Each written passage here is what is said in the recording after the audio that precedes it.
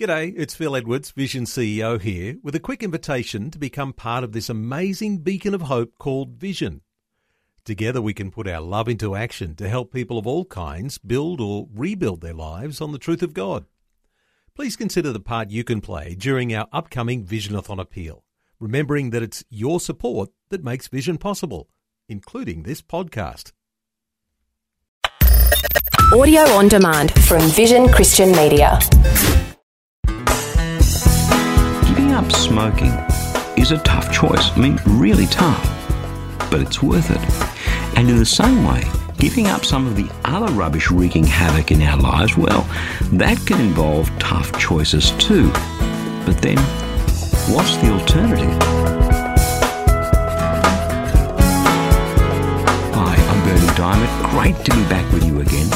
Today we're going to be taking a look at some tough choices from a different perspective. And do stay tuned, because in just a few minutes I'll be telling you about my free daily devotional, Fresh.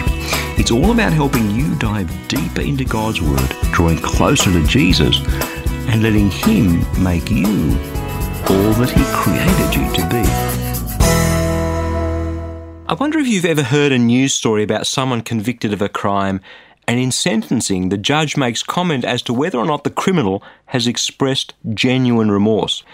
What tends to happen, at least in the legal systems that I'm familiar with, is that the person who shows genuine remorse receives a lighter sentence than the one who doesn't show any remorse. Why is that? Why does the legal system behave that way?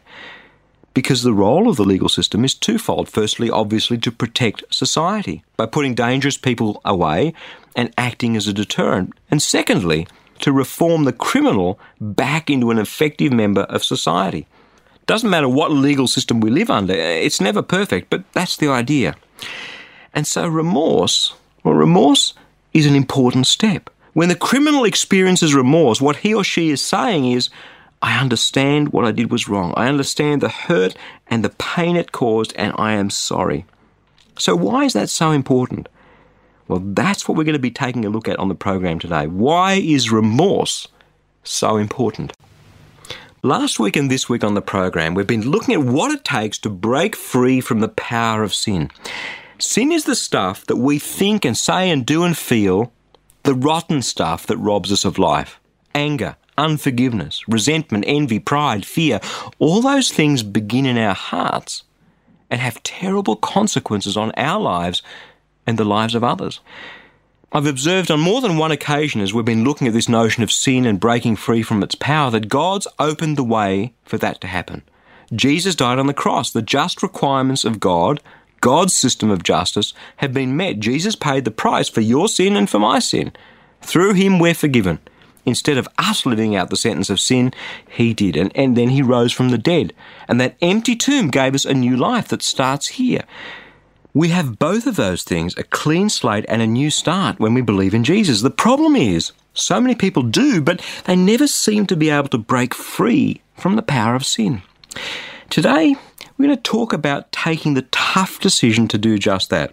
And I'd like to illustrate it using that legal example because it's something that most of us understand. Sin in God's court of justice, no matter how big or small, is punishable by one thing: death. Eternal. Eternity without God.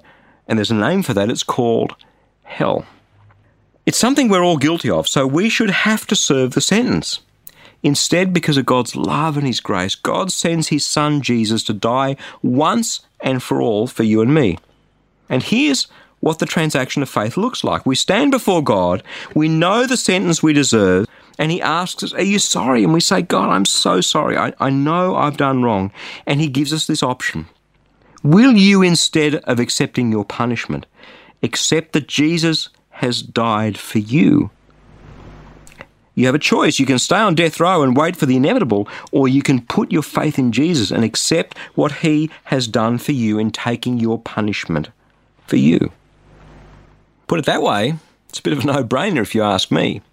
So let's assume for a minute we say, yes, God, yes, Your Honour, I accept Jesus. God's response is this: you're free to go. You have life again, abundant life, eternal life, because you've accepted what Jesus did for you. and the gate of the jail swings open and you and I walk free and it clangs closed behind us for the last time. And in fact, Jesus died for every sin, past and present and future. Now, the question is, as you or I, the prisoner, walk out of that jailhouse, what are we going to do with that? Have we truly experienced a change of heart? Has the remorse that we expressed in front of God, the deep heart knowledge of the wrongness and the guilt and the devastating impact of our sin, has that remorse done something in our heart, and is it going to lead us to change our behaviour?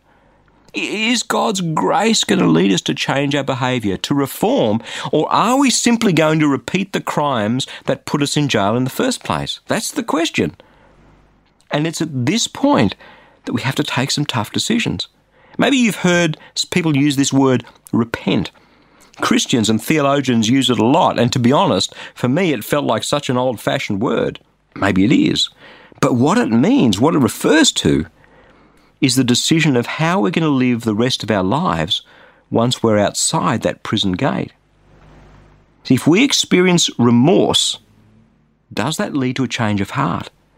Because who we are and what we say and how we live all begins in the heart. Jesus said that. He said, out of the abundance of your heart, your mouth speaks. Out of the heart come evil intentions, murder, adultery, sexual immorality, theft, false witness, slander. Having a change of heart is a tough decision, but anybody who would break free from the power of sin, from the power of condemnation, the power of repeating the same mistakes over and over and over and over again, has to make that decision. See, sin has the power to sap the life out of us and turn us into the walking dead. And anybody who wants to break free has to have a change of heart. A change of heart that's born out of remorse. A change of heart that's born out of the joy of the grace that God's given us. Knowing that this anger and unforgiveness is wrong, knowing that it's ruining my life and the lives of others, it's shocking. It's horrible. I'm sorry. It's wrong. I have to change that, but I can't. That's repentance. That's the tough decision. And that's the point at which God steps in and grabs us by the hand and says, yes, this is what I wanted to hear. And no, you can't do it on your own. That's why I'm going to fill you with my Holy Spirit. My power will change you. I was just waiting for you to turn around. Away from your life of sin and back to me. The reason so many people believe in Jesus and yet they aren't free from the power of sin over their lives is because they haven't repented. They haven't turned. They haven't felt the pain of remorse and the joy of grace and had a change of heart.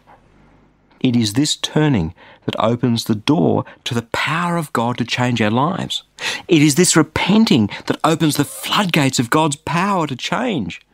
Jesus said, you can read it in Luke chapter 13, he said to people, doesn't matter who you are, what you believe, unless you repent, you will perish. He's talking about a change of heart, and when our heart changes, God works in us and through us, and then when we're tempted, you know what? In our heart we want to do it God's way and not our own way. Acts chapter 26 verse 20 says, repent and turn to God and do deeds consistent with repentance. It's the change of heart that gives us the change of direction away from sin and towards God, which results in the deeds that flow from the heart of repentance. The problem is there are people who are trying to change their deeds without having a change of heart, but it's the change of heart that lays hold of God's power to change what we do and how we behave, because what we do on the outside comes from our hearts. I'm talking tough decisions. We want to hang on to sin. God's calling us to let go through the remorse and the joy that grace brings. Without it, we can't break free from the power of sin. We cannot be free from its tyranny. We just can't.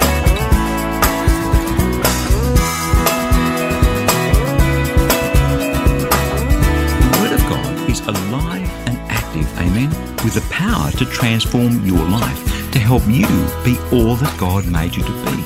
And that's what the Fresh Daily Devotional is all about. It's completely free, and I'd love to send it to you.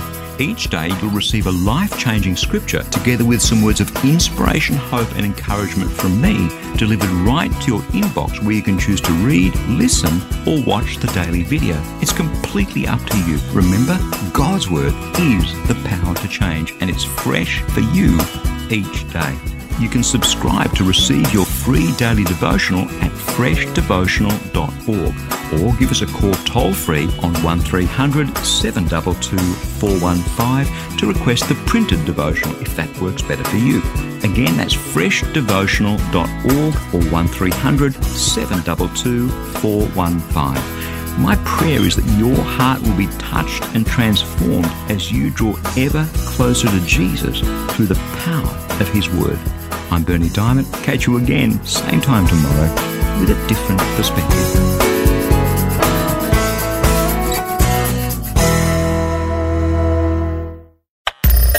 Thanks for taking time to listen to this audio on demand from Vision Christian Media.